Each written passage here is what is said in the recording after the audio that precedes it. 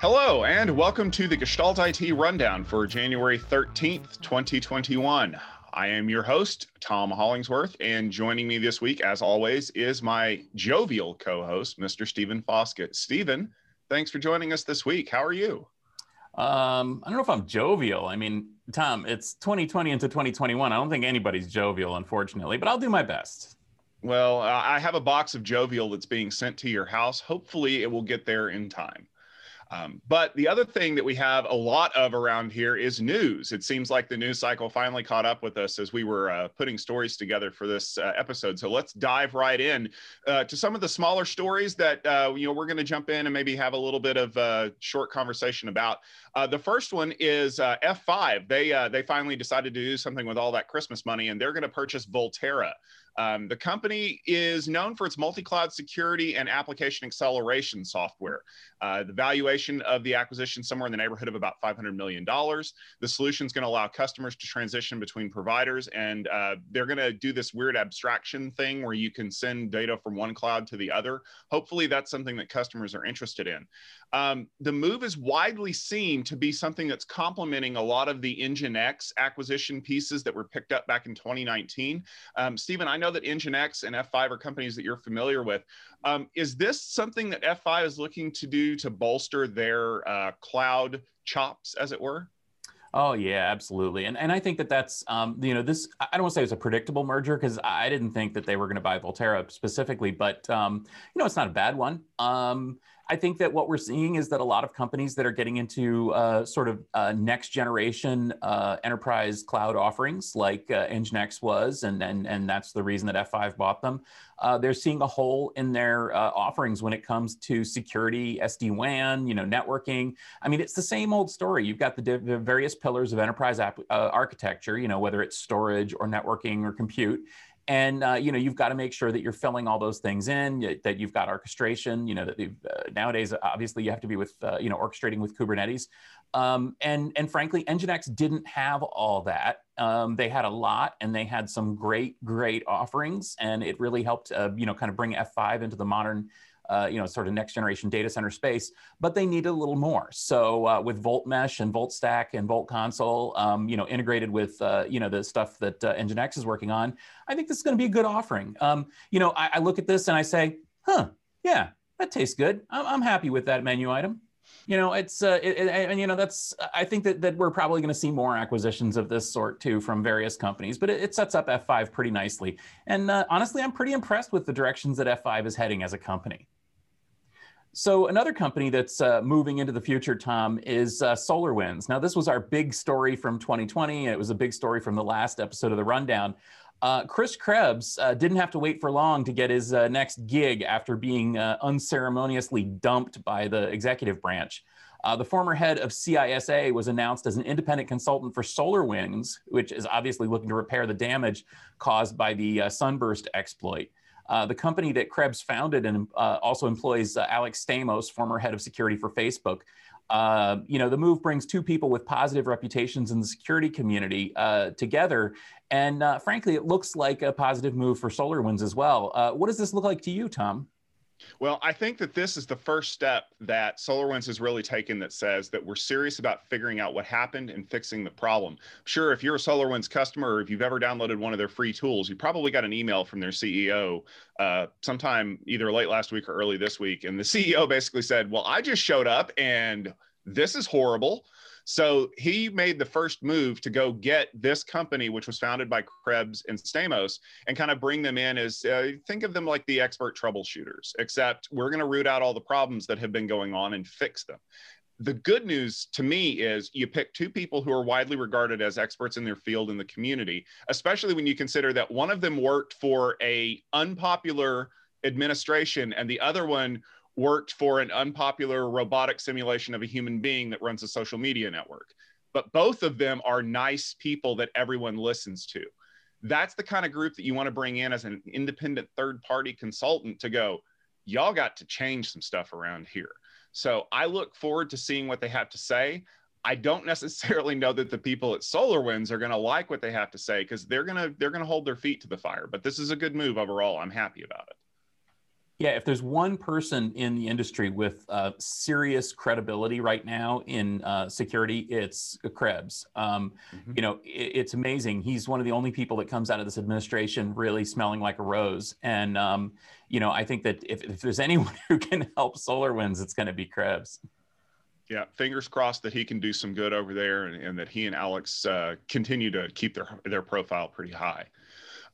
Stephen, the French company Atos is also looking to make another acquisition. They've announced an offer to buy DXC, which you may not have heard of, but you may have heard the company they spun out of, Hewlett Packard Enterprise.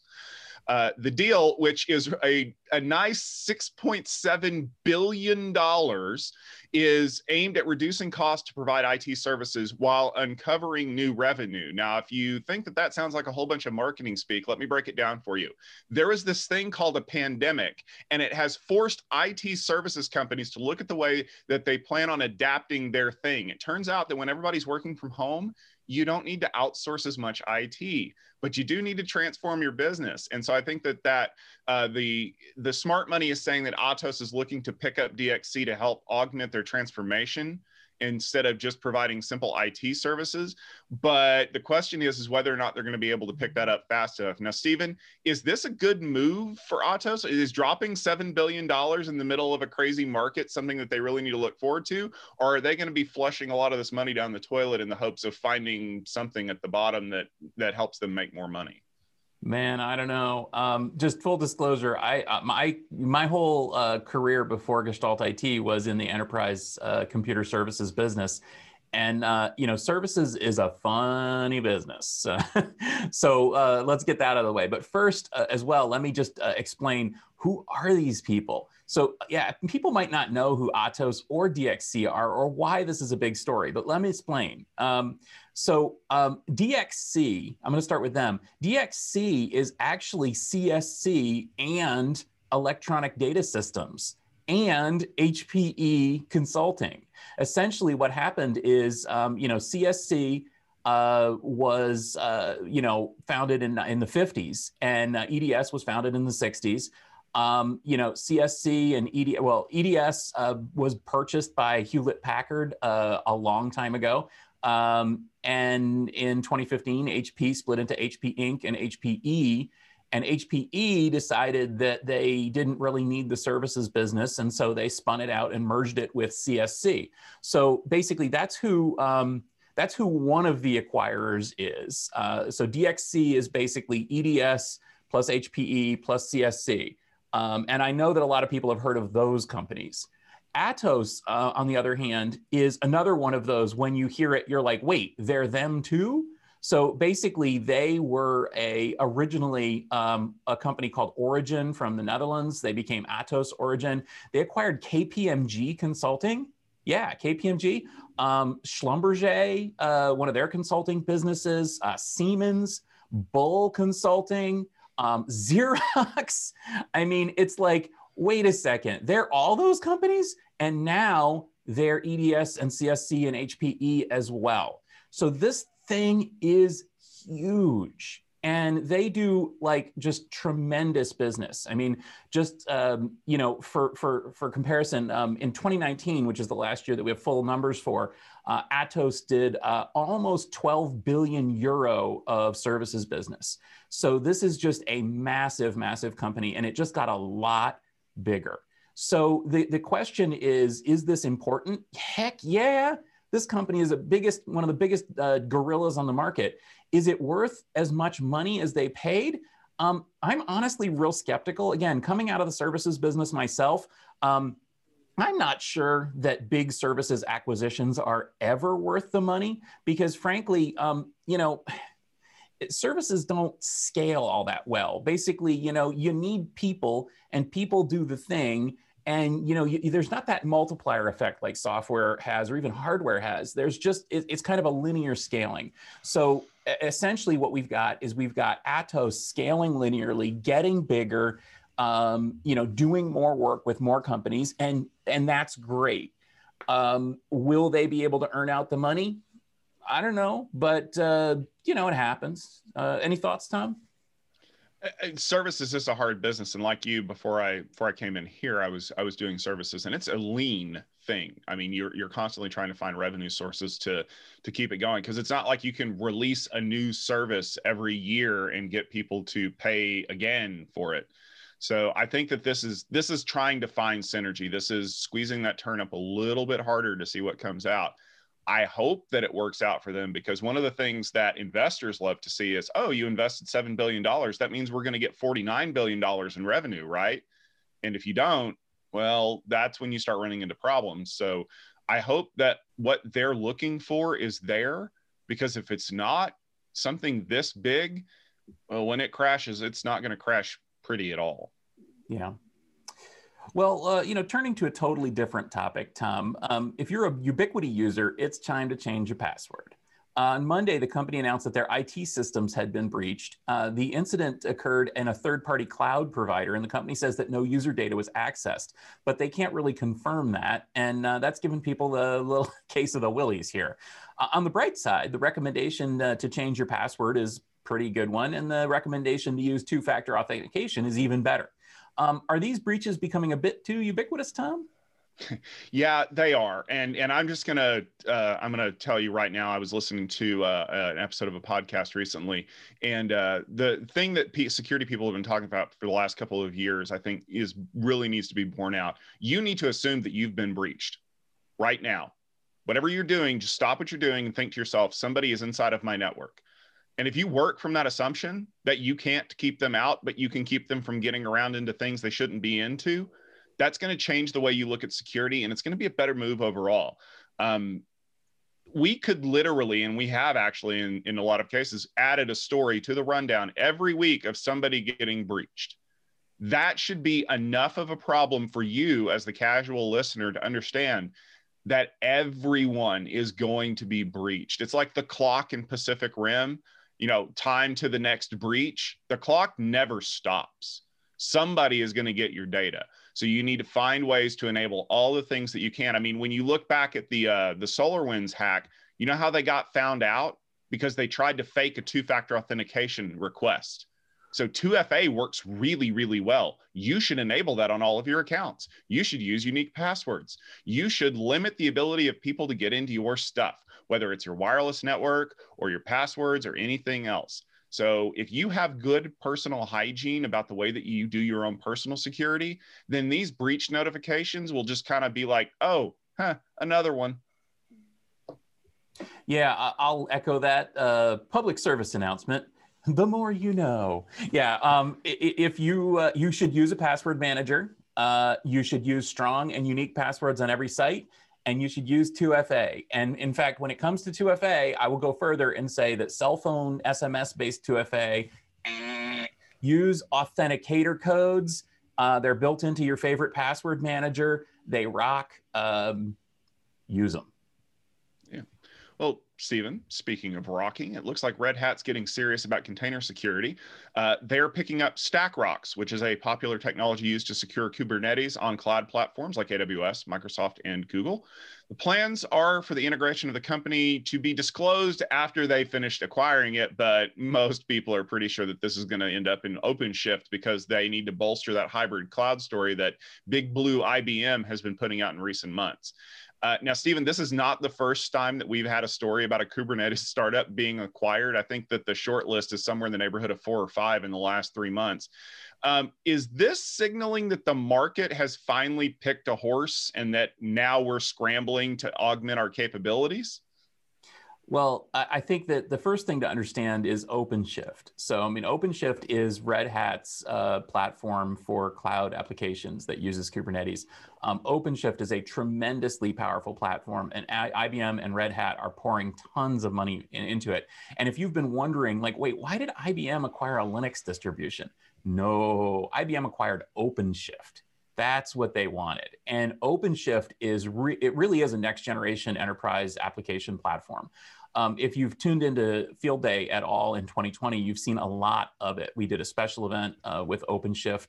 I'm sorry, with Red Hat about OpenShift, and then we had them come back for Cloud Field Day and AI Field Day and Tech Field Day, and there's a lot of information there. But like I said previously about F5 and NGINX, you can say the same thing about OpenShift. You can never have too much security, especially here in 2021. StackRox, they had a very respectable and respected product. They do a bunch of different things across Amazon EKS, Azure Kubernetes Service, Google Kubernetes Engine, and that's going to be integrated into OpenShift. And frankly, that's great. In fact, you might even think maybe the reason that Red Hat is buying StackRox is to make sure that this company comes to OpenShift as its first and primary platform, because it's good technology. That being said as well, I applaud Red Hat for coming right out of the gate and confirming that they are going to continue to open source StackRox, and they're going to continue to support these other clouds. This is what we want from the future Red Hat. So thanks for doing that. Anyway, so I mean, I think this is a good move. Is it the world's most exciting thing? Probably not, but it's a pretty good move. Yeah, I'm happy to see that people are getting serious about this. I hope that this all pays off in the future. My ATM lane and my other dead technologies are really hoping that this is the way we're going to go. Well, Tom, turning to more substantive stories as well here on the rundown. We've got another bit of, well, I don't know what to call it. Just acquisition craziness going on here. So Cisco, one of Cisco's acquisitions is not going so well as you might think. Late last week, optical vendor Acacia announced that they were terminating the merger they had announced way back in July of 2019. The reason stated was that they didn't get the sign off from the Chinese regulators, which we've been talking about here on the rundown again and again, whether it's the acquisition of ARM or Mellanox or any of these others. Cisco sued to block the termination, citing that they believe that the reason was that Acacia now believes that it's worth more and they just wanted to renegotiate the price tag. Acacia has also filed a countersuit refuting the Cisco claims. The bigger question is, what the heck is going on here with acquisitions? And what does this say about the US and China, and whether or not US companies are going to be impacted by China regulators from China? Why did Cisco want to hold on to this Acacia acquisition, Tom, and where will this go? So you have to understand that Acacia is an optical vendor. And when you look at the roadmap for how a lot of the high-speed communications are going on in the future, you need very dedicated optical technology. I mean, we've seen it on the rundown. We've seen it at Tech Field Day, where a lot of networking companies have been talking about their roadmaps to 400 gig, 800 gig, terabit Ethernet. There isn't a copper thing to be seen. Silicon photonics is going to be the next wave. So Cisco needed to bring on some more optical technologies. They needed some smarts in that business. And so they made this announcement back in 2019 that they were going to make the acquisition. And then the pandemic happened, and Cisco's on record as saying, yes, we're still acquiring Acacia. They're very important to us. Well, then the merger deal deadline of January the 8th. And they said, well, if we don't get regulatory approval, then the merger's null and void. And so people are just kind of looking around going, well, hey, is this going to happen? Well, Acacia announced on the 8th that they're pulling out because they didn't get the acquisition sign off. Well, Cisco then produces an email from a Chinese regulator, like bureaucrat, that said that I think you've satisfied the conditions of the questions, but that wasn't an approval. So this is where the fight is right now, is that Acacia wants to pull out because they want more money, either from Cisco or somebody else. Cisco doesn't want them to pull out because they've been working on this for a year and a half and they really want to have the technology. And then Acacia's like, nah, you said that this is required and then it wasn't. And so now, the regulatory bodies are kind of sitting off in the corner going, we're going to take a really slow look at this. Whether or not we actually do it because we're curious or we just want to kind of mess with your business model, who knows? And I think that that's going to be a bigger problem going forward in 2021. With the change of an administration, that doesn't often lead to thawing of relations in that administration until the sides are able to feel each other out and do some negotiation. And there's been a lot of bad blood that's been slung over the last couple of years. So I don't necessarily know that Chinese regulators who are required to sign off on some of these deals because they involve a lot of different intellectual property are quite ready to come to the table yet. So if you're a company that's looking to be acquired and you're going to have to be approved by Chinese regulators, you need to make sure that your contracts are written in such a way so that there's not a possibility of it kind of, the milk going bad in the fridge before you've opened it kind of thing, because that could very well happen. And if you're a company like Cisco who's looking to make some big acquisitions to keep the steamroller going, you need to be on top of it, and you need to make sure that you have all of your things taken care of, because you do not want to have your merger sunk because someone's like, well, you forgot to put this word in the deal. Yeah, I don't know that there's anything that companies can really do to protect themselves from Chinese regulators or American regulators for that matter. I mean, let's make it very, very clear that American and European Union regulators are just as persnickety as the Chinese. And in fact, I further feel that American regulators are maybe even less predictable, because essentially the Chinese regulators are going to do what's in best interest of the Chinese economy. Whether it was, Mellanox approval, holding off on that to make sure that they had access to another, HPC interconnect, or whether it was, it's the current, thing with ARM, where I still don't think that China is ever going to approve letting ARM go to an American company that could theoretically keep it from being used in Chinese products until they have their own instruction set and chip design, which, I'm sure they're working on.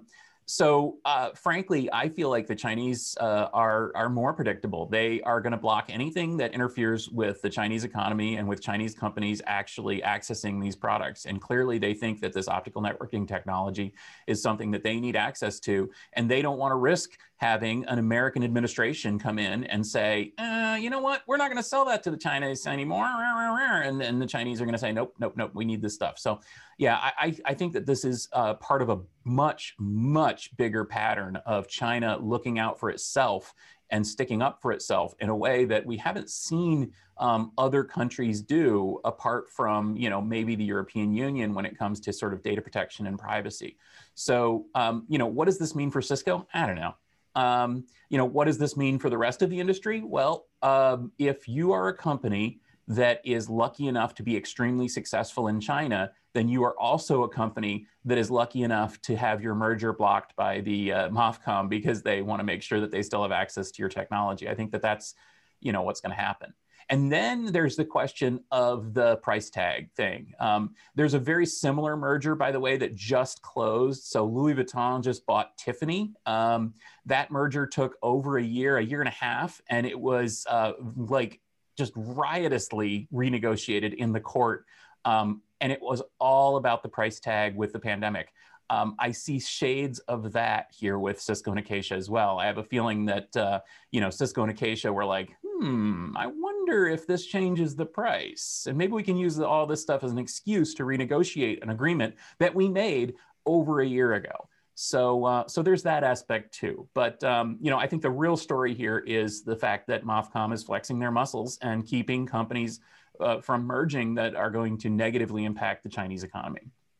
All right, Stephen. Well, it's CES season for those of you who are fans of consumer technology, and Intel has been a fixture at CES for a number of years, and they've had a couple of interesting stories come out of CES around some of the chipsets that they're going to be looking at in the future. One of those is their 12th generation Alder Lake mobile CPU setup.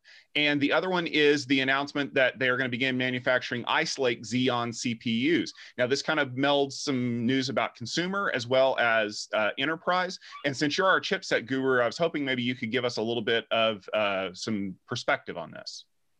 Absolutely. Thanks, Tom. And, these are well, first, let me just point out that these are not announcements. They're not launches. They're not releases. These are sort of the sort of press release manufacturing announcements that Intel is want to make sure that they still have a bookmark in the book when consumers are thinking about what to buy.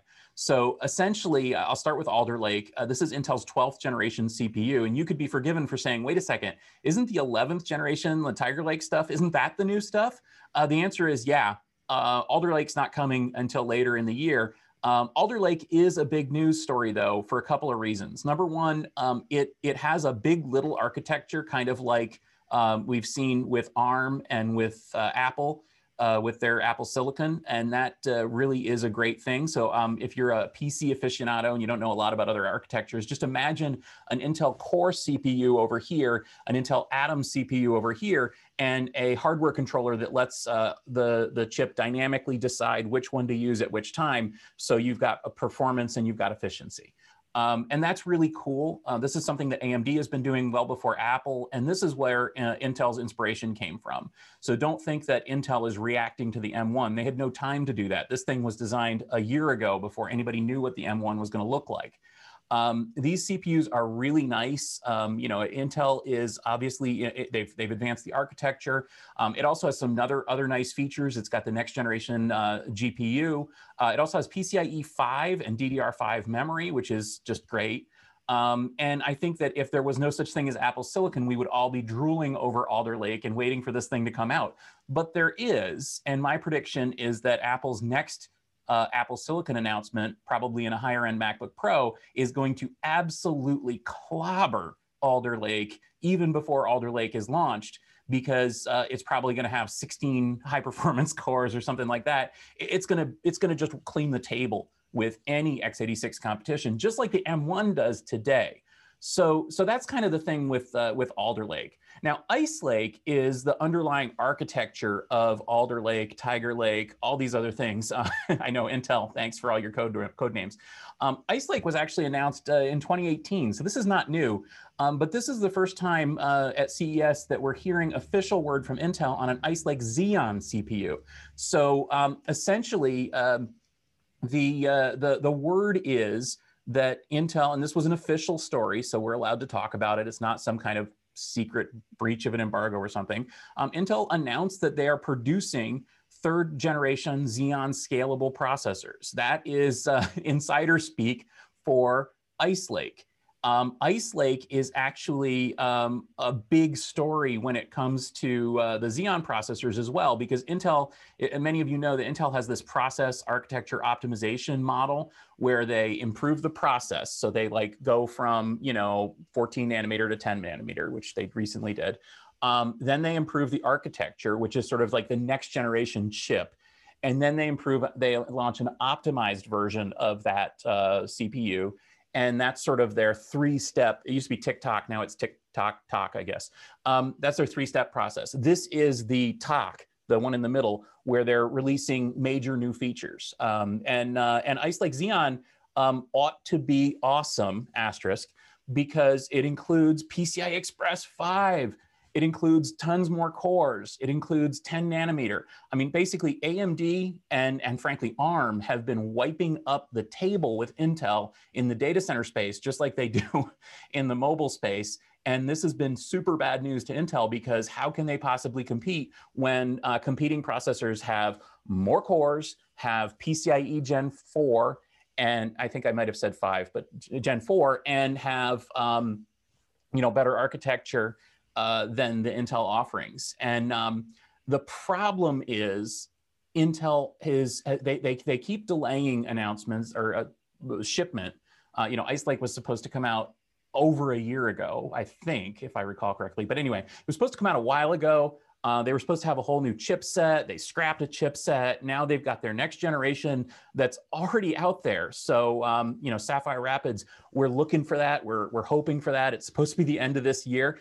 If you're a data center provider and you have AMD here with PCIe 4, with lots and lots of cores, with a fairly mature server offering with EPYC, and you can deploy it today, you're going to be deploying that. And then you're going to look at the Intel offering and you're going to say, do I want third generation Xeon scalable or not? I mean, I think Xeon is hoping that the answer is going to be yes, because this also goes hand in hand with the second generation Optane persistent memory and other Intel technologies. And so I think what Intel is hoping is that they're going to be able to leapfrog AMD, not on the basis of having a strong CPU, but on the basis of having a whole strong architecture for servers that's going to be compelling enough to tear people away from EPYC. The problem is we already know that PCIe Gen 5 and CXL and all this stuff is coming in the next generation, and then the next generation is coming soon, and that's gonna cause some problems. So my friend over at Serve the Home, Patrick Kennedy, calls this Intel's ice pickle. Those of you not Americans don't know what pickle is. It's basically when you're stuck between two things and you kind of have to decide which one you're going to do. That's the problem here, is that server vendors are in a pickle and hyperscalers are in a pickle because they have to decide, do I want to adopt third generation Xeon Scalable and all these other technologies if there's a new technology right around the corner, and if I'm already adopting AMD? So great news, asterisk, for the next generation Xeon Scalable. All right. Well, Stephen, I know that we said that Intel had a couple of announcements, but quite honestly, we've had probably one of the biggest announcements that was just breaking as we're doing the recording of the rundown. Intel CEO Bob Swan has announced that effective February 15th, he will be stepping down from the company. His replacement is Pat Gelsinger, the current CEO of VMware. Intel stock is up about 13% as the news has been broken. Bob Swan has been in charge of Intel since January 2019. He spent about 7 months as the interim CEO, but then he was promoted to full CEO. Now, you'll probably notice that in the last 2 years, Intel has had a lot of challenges, and we've covered a lot of them here on the rundown. Their 10 nanometer process being delayed, as Stephen just mentioned, shipping delays on a lot of their processors. It really feels like Intel's been lagging behind. And as we reported on the rundown last week, one of their investors has petitioned the board to unlock some value from Intel. And it looks like someone else is going to be doing that. It looks like we're going to see some changing of the guard at Intel, and there's been calls in recent months for the CEO of the company to be someone who's a little bit more technical. And quite honestly, I can't think of anyone who's more technical than Pat Gelsinger. Now, you're probably wondering, well, where did that come from? Well, it turns out Pat Gelsinger used to be the CFO of Intel. So it looks like they're bringing some of the friends back home to roost. Stephen, I know we didn't have a whole lot of time to react to this because this literally is just breaking news. But what are your thoughts on Swan stepping down to bring Gelsinger in to run the ship? Sorry, let me pick my jaw up off the floor first, Tom. Those of you who don't know, this literally just came out. Like, it's not, we had no prep for this. So let me just think about this for a second. Okay, well, first, let me point out that Gelsinger was not the CFO of Intel. He was the CTO of Intel. That's an important differentiator. I think that was just a slip of the tongue, Tom. That was a slip of the tongue. You are correct. It looks like Bob Swan used to be the CFO of Intel. That's exactly it. Okay, so here, let's get this straight. So CTO of Intel says, you know what? I don't think I'm ever going to get to be the CEO. So I'm going to jump over to, let me think, Microsoft. And he becomes, a huge important person. He goes to EMC. Well, actually, I don't think he did. Did he go to Microsoft? But anyway, I'm sorry. I am totally unprepared for this. He was involved in Microsoft. He definitely went to EMC. He became the CEO of VMware. He is extremely well respected. Let me tell you, I have met Pat many times. I have sat in his discussions. This guy's the man. This is like an A+ player. And if anyone deserves to sit in the Intel CEO chair, it's Pat Gelsinger. That's my response. I'm just flabbergasted here. I just remember, okay, another person who is the man is Michael Dell. Michael Dell and Pat Gelsinger sharing a podium and speaking to analysts at Dell Tech World was a thing to behold, because you basically had two people who have every right to be in charge of the biggest technology companies in the world. And they're both basically at the same company, because remember, Dell owns VMware. Having Pat move over to Intel, boom. Good job, Intel. I don't know. I don't know what else to say. Good job, Intel. Yeah, I can't agree more. And like you said, I've had conversations with Pat Gelsinger, and he is very much a person who listens before he gives a response. And if you've worked in technology long enough, you know how hard that is to find. Pat is brilliant. and measured. And I think that that's what Intel needs right now. I mean, as you mentioned, Pat was at Intel forever. And then, like you said, the path to CEO usually doesn't run through the CTO's office. So he moved over to EMC and eventually got in charge of VMware. We always talk about rock star hires. Who do we want to bring in to shake things up and just make headlines? Intel did it. Like you cannot find a bigger person to come in and right this ship. He is basically the admiral that can move the carrier group, not just the whole aircraft carrier, the whole group. Because if you're not familiar with him, let me just say this. Rock stars, this is Mick Jagger. This is Dr. Dre. This is not just this is not like the guy from Hootie and the Blowfish. Like this, this is the man in tech. Yeah. And so what you get is a super technical person who knows their way around the company and where it used to be. And quite honestly, is working from a technical perspective, not a financial one. So I don't know that this is going to appease their activist investors as much as they would have liked, but I promise you it's going to bring them back to prominence. And like you said, the relationship that he already has with someone like Michael Dell means that Dell is probably going to be positioned very well with the Intel lineup to take on Apple in that space. I'm not saying that there's going to be any insider stuff going on, but I'm going to say that when Michael Dell is going to pick up the phone to figure out what's going on with Intel, I'm pretty sure it's going to ring right to Pat Gelsinger's desk. So this is a developing story, and I'm sure we're going to be covering a lot more information about it on the rundown as the weeks go on and we find out more about it. But, hats off to Intel. I know you've taken some shots in the rundown and from the community recently because of some of the troubles that you've had. But boy, when you need to tee off on a 3-2 pitch to hit a home run to win the game, I think you might have just done it. Absolutely. Yeah. And let me correct what I said before. Pat didn't go to Microsoft. What I'm thinking of is, and this is actually important to this understanding here, Pat was the one who was supposed to replace Ballmer as the CEO of Microsoft. Essentially, when Microsoft was looking for a new CEO, if the rundown had existed at the time, we would be all like, oh, that's going to be Pat Gelsinger. It's going to be Pat Gelsinger, because he was so involved with Microsoft and so involved with Intel and such a respected person. Now, Microsoft picked Satya Nadella, which frankly, Satya's right up there too. I mean, these are some of the best minds. And I don't just mean that from like a fanboy perspective. I mean that from an analyst perspective. You look at what Pat and Michael Dell and Satya Nadella and people like that have done at these companies. They have done everything right. And they have managed to take a company that should, I mean, I don't want to be mean, but tech, there's a short lifespan in tech.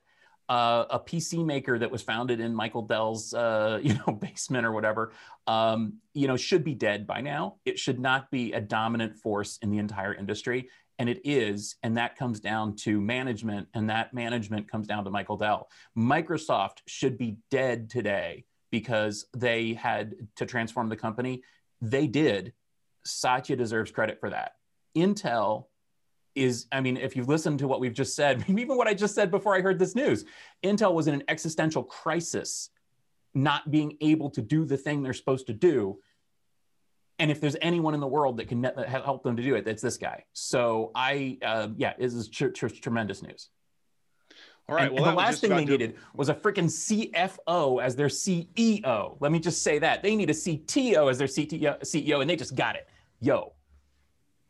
For more executive hiring tips, please make sure you tune in to the rundown every week. We're going to go ahead and close it here because we're running out of time. That should just about do it for this episode of the Gestalt IT Rundown. As you can see, big news breaks all the time, and you're going to want to make sure you tune in every Wednesday at 12:30 Eastern Time to get our take on what's going on in the technology industry and learn a little bit of some of your favorite enterprise IT companies. You can also read some of our analysis and reactions over at our website at gestaltit.com, where you can find recorded episodes of this weekly show, as well as some of the other things that we've got going on. Stephen, you've got some big things on the calendar. What's going on with you in the next week? Does anything else matter? I don't know. Oh yeah, that's right. There's Storage Field Day. So Storage Field Day is next week, Wednesday through Friday. Please tune in, learn about storage stuff. We got a company called Intel presenting, and that's going to be a lot of fun. Storage. Yeah, but I can't even talk right now. It's Storage Field Day, yo.